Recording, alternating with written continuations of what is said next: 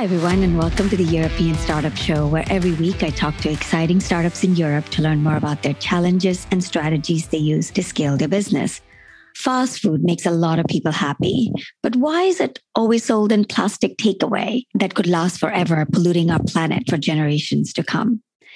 Takeaway food, especially since the pandemic, has become more popular than ever. And with it, there is a lot more plastic going into landfill. Almost all cafes and restaurants now offer takeaway and delivery option for meals, snacks, and drinks, far more than they did 50 years ago, all leading to an increase in pollution in our world today. My guest today is Safia Qureshi, founder and CEO of CLUBZERØ. CLUBZERØ has pioneered returnable packaging system for food and beverage brands globally with the ultimate goal of getting to a zero waste society. Today, they serve customers across EU and North America, including Just Eat Takeaway, next-gen consortium brands like Starbucks, McDonald's, Nestle, Wendy's, Yum Brands, as well as Cushman & Wakefield and John Lewis and Partners. I'm really excited to have this conversation with Safia today to talk more about her vision for the company. So welcome to the show, Safia. Hi, Anita. It's a pleasure. I'm really excited to be here for a number of reasons. Firstly, I know you've got some juicy questions for me. Hopefully, we can share some stories of what's going on behind the curtains. And secondly, you've observed some of our journey through the Unreasonable Group. So it's wonderful to be here and share some enlightenment on what a founder and CEO actually does. Excellent. Let's start at the beginning, 2015, when the idea popped into your head. I understand your background is in architecture, so would love to hear what triggered you to jump from just going from, oh, this is a cool idea, someone should be doing it, to I really need to do this. I've always loved the impossible. For me, the bigger the challenge, the more excitement it creates. As an architect, I've built schools, I've built libraries, I've done some fantastic homes and had the pleasure of working with some amazing clients. And I got to a point where I realized there's this enormous issue that we have in society, which is to do with the way that we consume. And that's not going anywhere. How do I use all the skills that I have developed up until this moment to do something about what the inevitable is going to happen to our cities as our cities get populated, as people consume more? When you design a building, you don't design a physical space. You think about what does somebody need to do to first even arrive at the idea of understanding where the building exists. How do they make their way there? What do they do when they enter? How do you organize them as they move through the spaces? There's an awful lot of spatial awareness that you have to have a great understanding of when you arrange things. In 2015, I had this light bulb moment. I had been moonlighting. I'd set up my practice on the side, which for anyone listening is kind of how you start your journey into setting up your own business. It's a side hustle. You can't escape the security of a job and having something that pays your bills, but equally you want to move into something that really answers all the things that you want answered for yourself. I was on my way into Waterloo, and one day I looked up and there were a few guys drinking coffees from these paper cups. They were identical paper cups. And I noticed that they all got off at the final stop and they threw those paper cups straight into the nearest bin. And I thought that was really interesting because your brain is on thinking mode when you're in any form of transit. You're not really consciously aware of what you're doing. You're just in absorption mode because you have 30 minutes to kill, and why not just watch people and observe the world around you? What I found fascinating was that we consume around certain patterns. So when we are on our day-to-day, what we realize is that we buy something on our way into work, which might be a coffee, which might be a food item, and we replicate this pattern on a daily basis, more or less. It's the same when you go into the supermarket. You more or less know what you're going to buy because it's the same things that you buy every week. So we're very habitual. And what I realized was all of those guys bought their coffee at the same spot. They were all holding the same product, and they all ended their journey exactly in the same spot. So that for me said, well, instead of that disposable packaging that they were holding, maybe I could put something else in their hands. And instead of that bin that they're throwing everything into, maybe that's something I could service.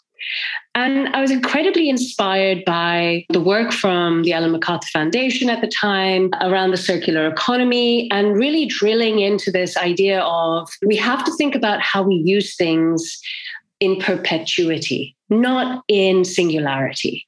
And we have to figure out, in the same way we do with buildings. Buildings are there for decades. And that's why the industry is so massively governed, is because we have to put things that are stable. We have to look after people when they're in them. And so they're very carefully designed, yet everything that's designed for the singular is almost designed on the brink of destruction. We're seeing a lot of single-use plastics. We're seeing a lot of single-use disposable packaging. So not just plastics, but all kinds of different materials thrown around our cities, ending up in the ocean, because they're not designed for perpetuity. And also, there's absolutely no consideration on what happens to them at the end of their life. What I wanted to do was build a system that enabled us to consume in the same way we always do, not have this message of you have to eat less or drink less or carry your own, but actually have a system which was super convenient for a consumer and create this optionality where they can go into their favorite restaurant, food and beverage outlet,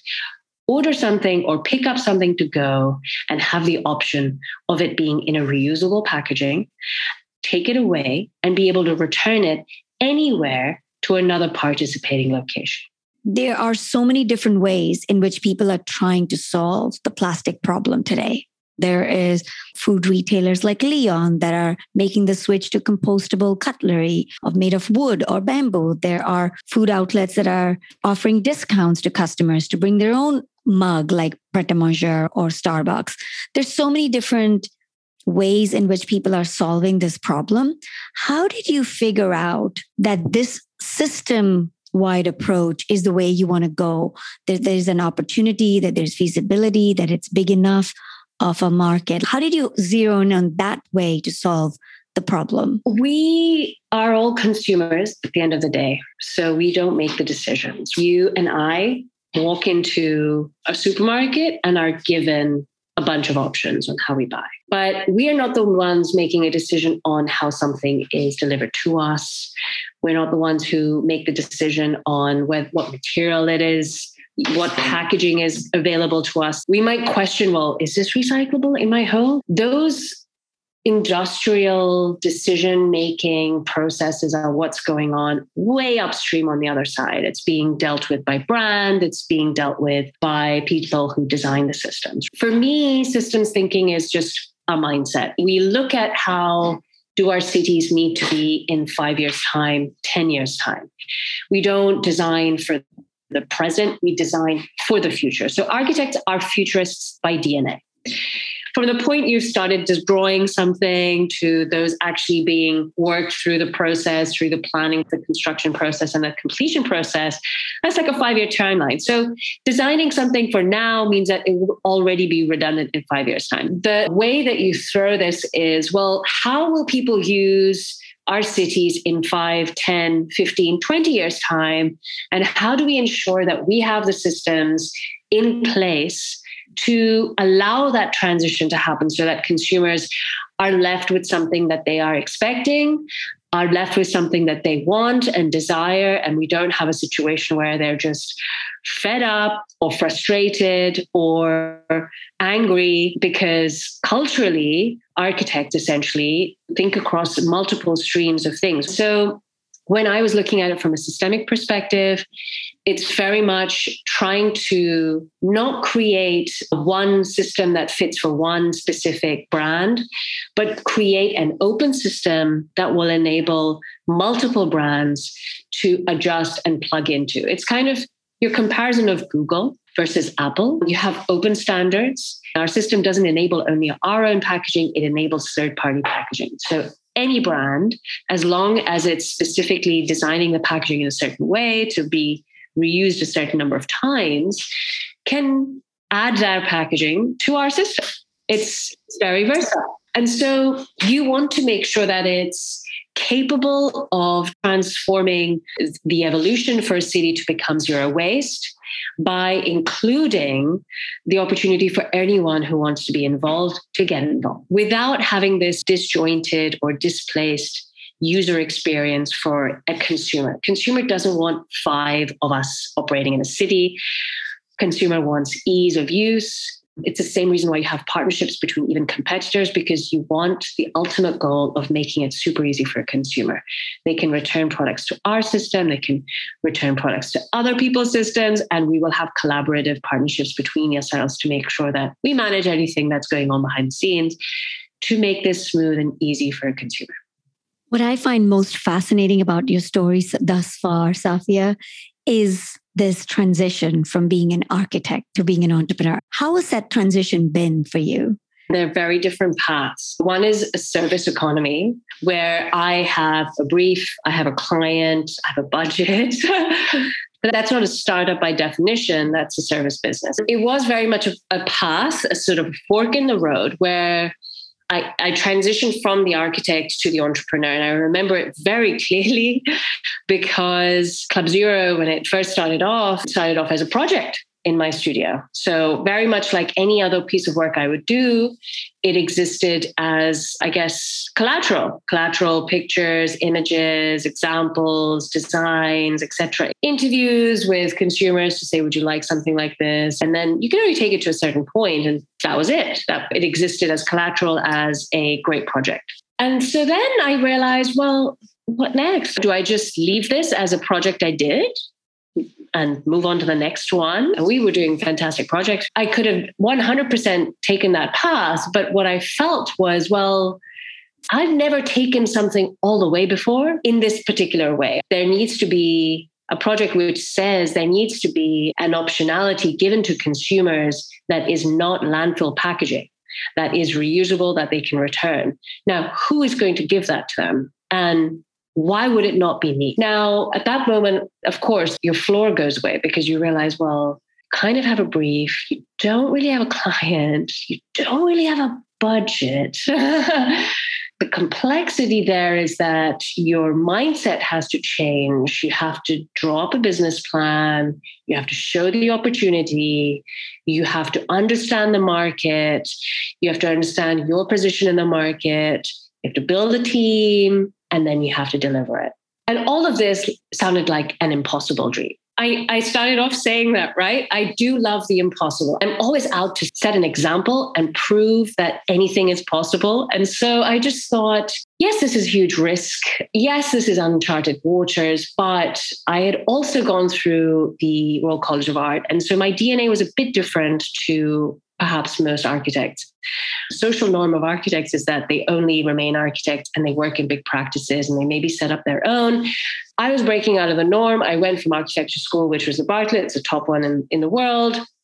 And then I decided I wanted to go to the RCA, which is a really amazing design school, to understand who else in the world do I need to be working with, or could I potentially be working with? And that's how I got that taste of entrepreneurship, because there's this arm inside the RCA, which is part of the Industrial Design Engineering Group, which is exactly this. You can graduate from the RCA with an idea. You can take it within the RCA and say, listen, I want to spin this out as a startup. I didn't actually do that, but I observed it and I had a flavor for it. And so when this happened, I just said, Safia, just go for it. Just do it. And I was very early in the market, 2015, incredibly early in the market, but that futurist brain of mine said, this is possible. I could see it. And I just thought, why can others not see it? And I realized consumers weren't really aware of this global issue of single-use plastics at the time. Blue Planet hadn't come out. And commercially, every single brand was completely aware that all their packaging was going into landfill, but they were not talking about it.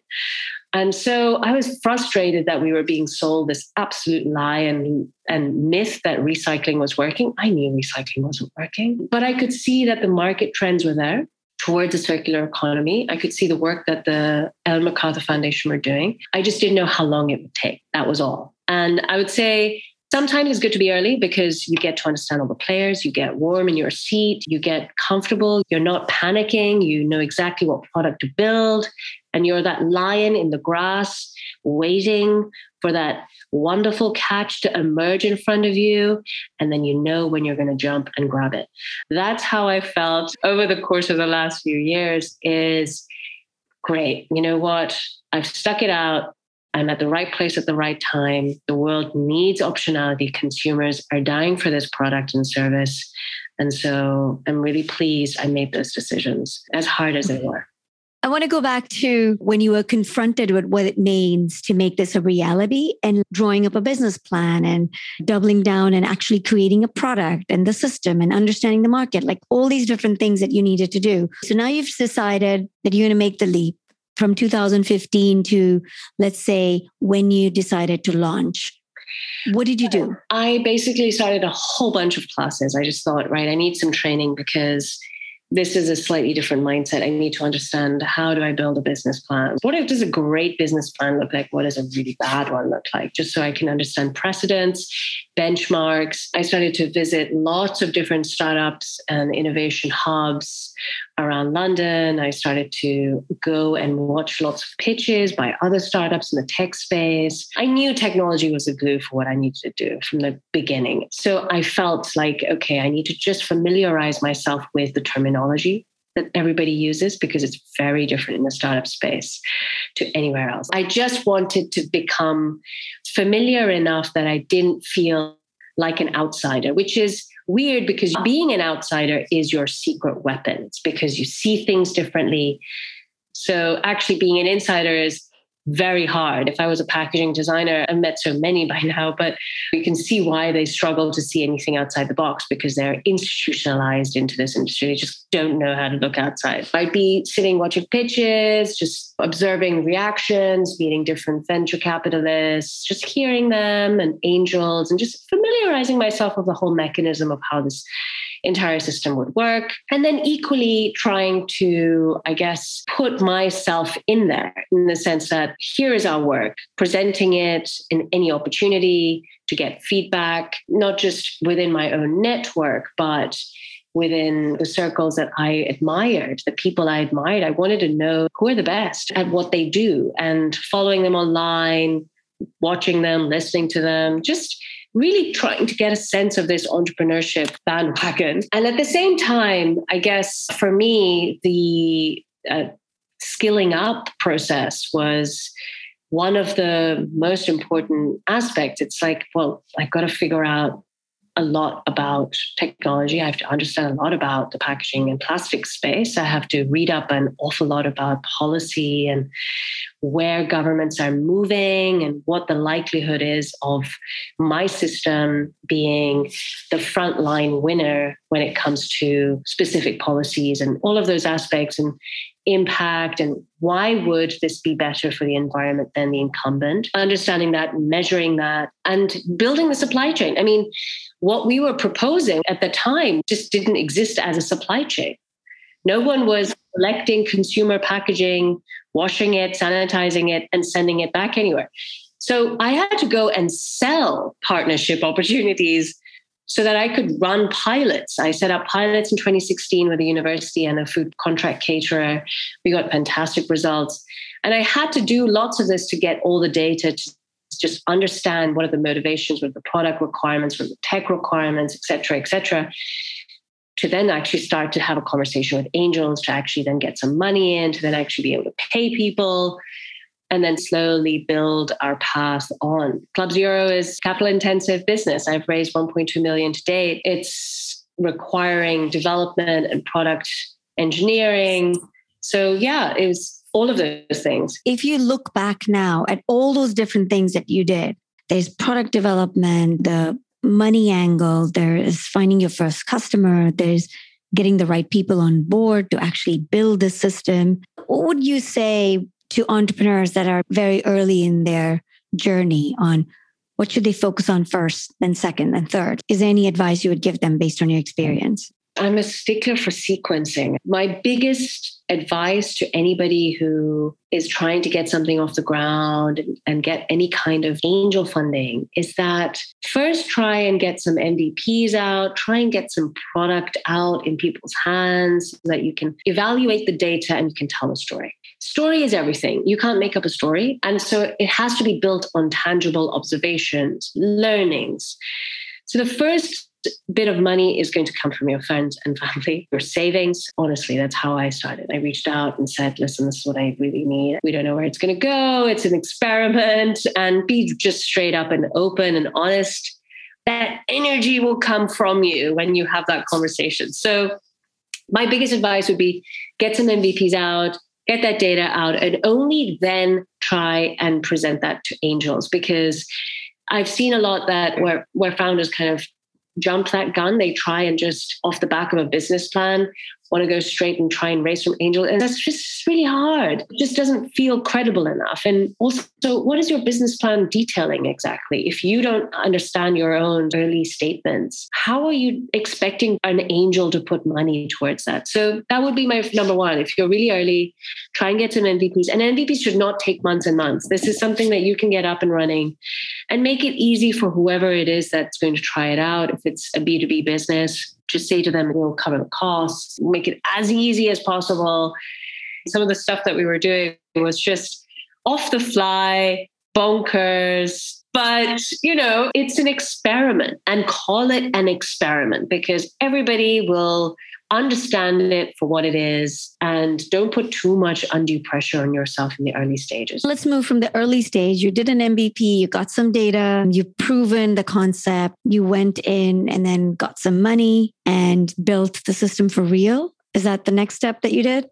When you say for real, I mean like for the first customers that we launched with in 2018, I would still say they were our innovation partners. This was Cushman & Wakefield. It was version 1. It was generation 1 of our product, if I look at it now. And they are traditionally the first early adopters are your guinea pigs. We went in and did a series of interviews and feedback sessions and really included them in that process. So for the first year, they used a very inferior version of our product, as far as I'm concerned. And then we used all of that data to inform generation 2, which we then launched subsequently and replaced all of the previous product. And of course, you could tell they were like, oh, thank God. It was like you took away a really bad smell. And that specific partnership was critical because it tested the cafe environment, the user experience, but within a very controlled environment, not within a retail environment.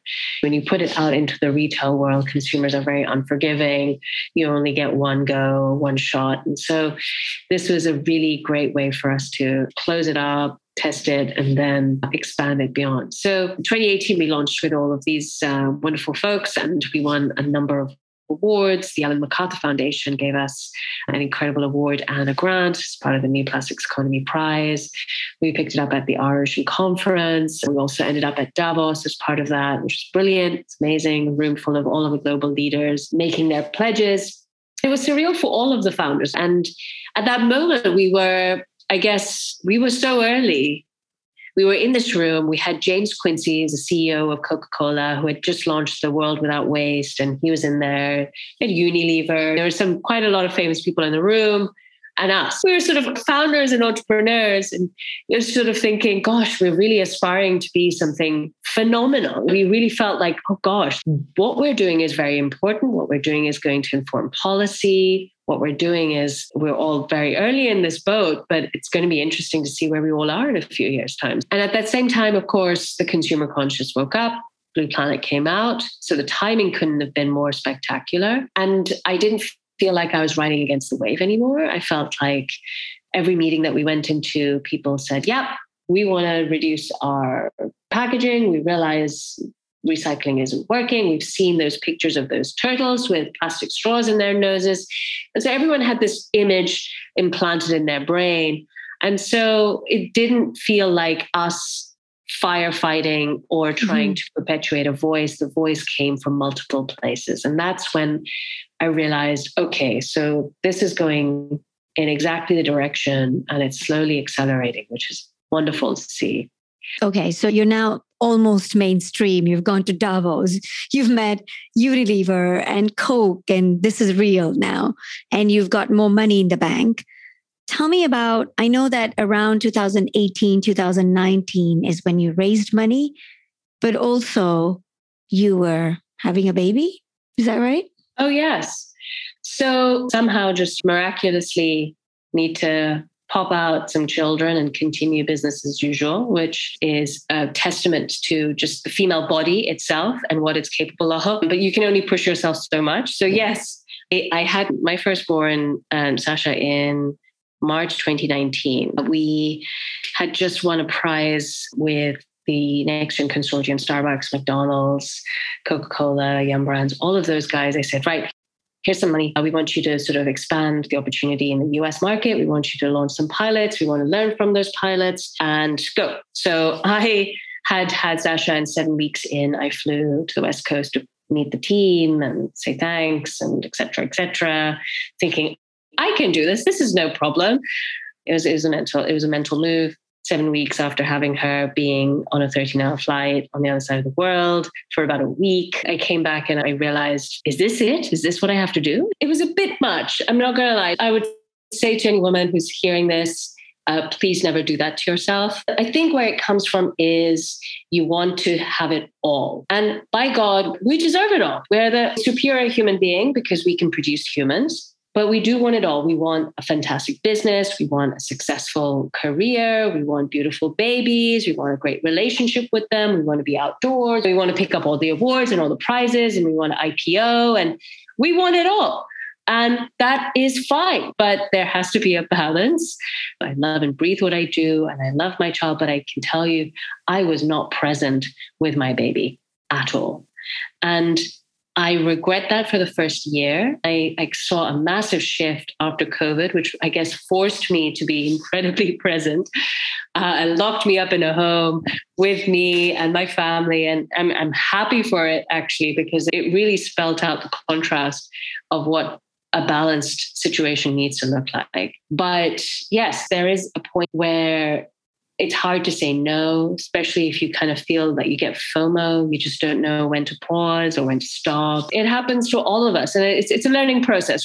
I'm sure there are women that are maybe in your situation or planning to be in your situation and are hearing that.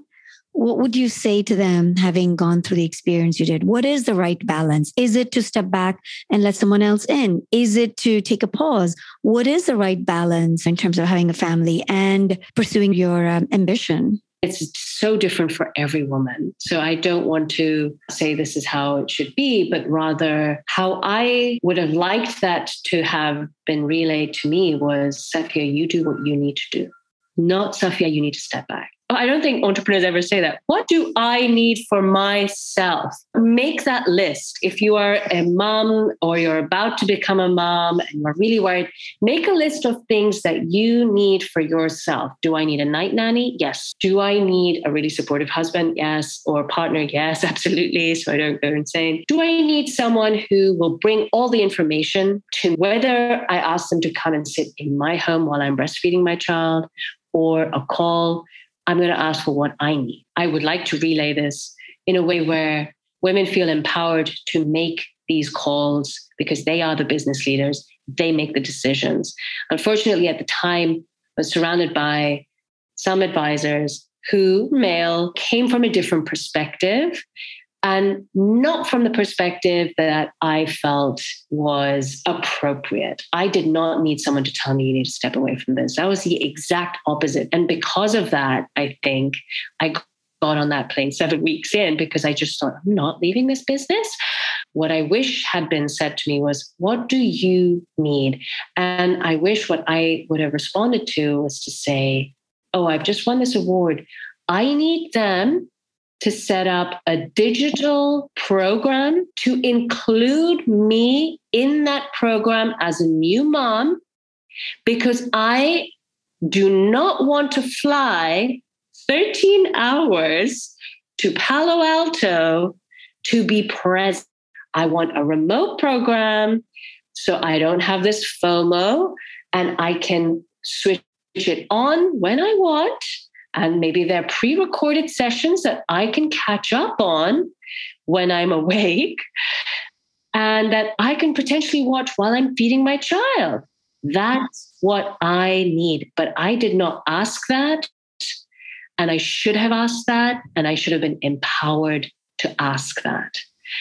I think it's such an important statement to make, Safia, because I think it's a combination of getting this kind of well-meaning, but not the right advice from people. But it's also our own conditioning where we have always felt that having a baby and having a family somehow interferes with us being able to deliver our best work. And so when we are in that position, we try to make up for it by saying, oh, it's okay. Yeah. I will do this and I will do that and I will do this so that this doesn't seem like it is a blocker to the person seeing us. And it's such a wrong thing to do. Yes. It's saying to the woman, you need to change. And what I'm saying is, no, everything around you needs to change. That is the difference. And if you are running a business and you own a business and you manage a business, you make the rules. Safia, I remember when I first met you through The Unreasonable, the thing that struck me was this confidence that you have. And I just loved it. And it was so infectious. And I remember you saying, that is my superpower. And I thought, wow, I've never heard someone say that. I've never heard someone say confidence is my superpower. And I would love to hear, where did that come from? I don't know. I ask this question a lot. I look at my mother. My mother's incredible. She's a single parent. She powers through. I think it's inherited, maybe. It's just also a combination of doing what's right that gives you this confidence. So I'm a big believer in doing right by people, a big purveyor of justice. I was that kid who'd be policing the swings, making sure that everyone got a chance to get on a swing. I think it's this determination to do what's right, which gives you the confidence that you are right. When you're not being your best, that's when you start to self-doubt. So I think confidence comes with conviction. Conviction comes with a singular belief that you're doing what's right. I love that. When you feel you're right, that does give you confidence to power through because you're on the side of right. But I also want to touch upon the fact that you're having this exciting launch coming up. Can you tell us a little bit more about what the launch is and what listeners can do to help or support in any way? Absolutely. So super excited to share. CLUBZERØ is launching this summer in London. And when I say London, I mean specifically King's Cross. So we have put together an amazing consortium partnership with King's Cross Argent, who own that entire area, as well as a partnership with Just Eat. And we're launching essentially across 20 or so food and beverage outlets with new food and beverage packaging, whole system, the whole product, the whole technology is completely new. So it's the first time that we're launching an urban cluster. We piloted and tested this in Palo Alto, which is why I was there for quite some time. We had to pause that because of 2020 COVID. This is the first time we have an opportunity to invite people over to try it, test it. We're going to have some time in beta phase beforehand, and then we're going to go full on out. So please get in touch. If you would like to be a beta user, drop us a note at hello@clubzero.co, and we'd love to add you to the list. And we can send you some exclusive invites to try it out and get your feedback. And specifically, if you're in London, head on down to King's Cross, download CLUBZERØ app, and get started. Okay, so in the last few minutes, I want to ask you my favorite questions, starting with, what's your favorite book? Is there any book that influenced you as a person, as an entrepreneur, just that you love reading and you'd like to share? I actually love this book on marketing called The 22 Immutable Laws. The author has actually narrated it, which is why it's even better because the audiobook is brilliant. What I loved about it was just how well it just lays everything out. When you're building a brand, and I very much, believe that brand is how you get into someone's heart. You want to understand the mission, the story, and you want to sell them this dream that their cities can be zero waste, this dream that not everything is going to be in perpetuity going into landfills, but actually perpetuity means that it's reused. And so building a brand. So I loved that book. Okay. What about a productivity tip or productivity tool that you use? In my diary, I block out certain times in the week to do specific things because in the humdrum of being responsive, whether it's internal or external, doing calls and meetings.